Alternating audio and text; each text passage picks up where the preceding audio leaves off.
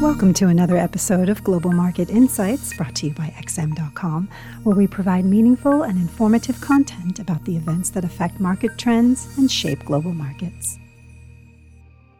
It's Friday, the 30th of September, 2022, and you're listening to the Daily Market Comment podcast by Marios Hadjikyriacos. I'm Maria Pachurdias. Thanks for joining us at XM.com.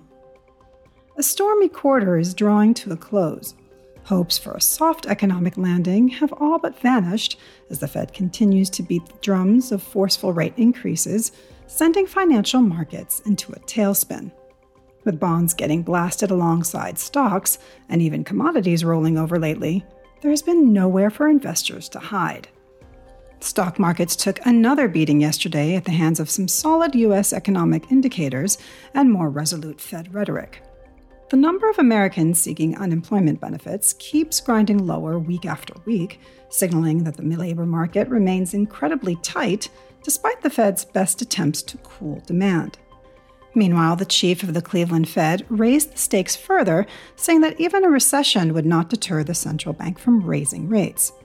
Of course, the Fed has to say that, otherwise the market will start to price in rate cuts again, nullifying some of the tightening that has already been rolled out, and making the battle against inflation even harder.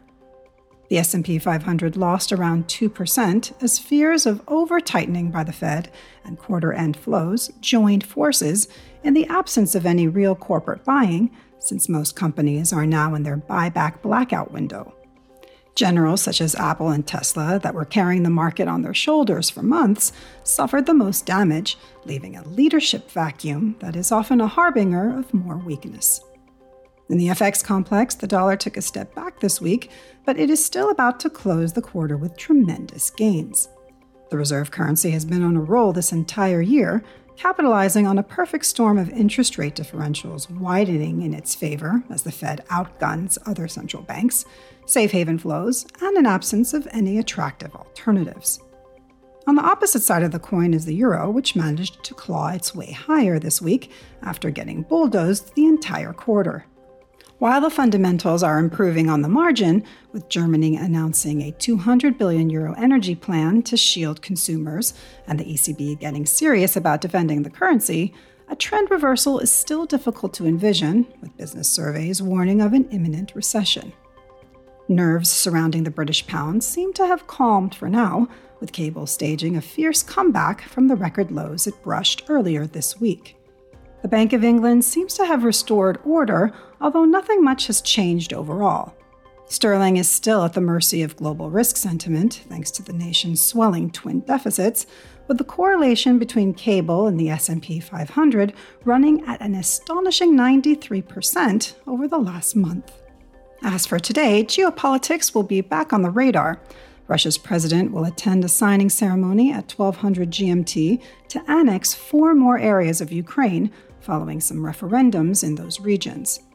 Markets have stopped paying much attention to this conflict, yet the recent advances by Ukraine, alongside the military call-up by Russia, suggest the war is likely to drag on and even escalate. On the data front, the highlights include the latest Eurozone inflation numbers and the core PCE price index from the US.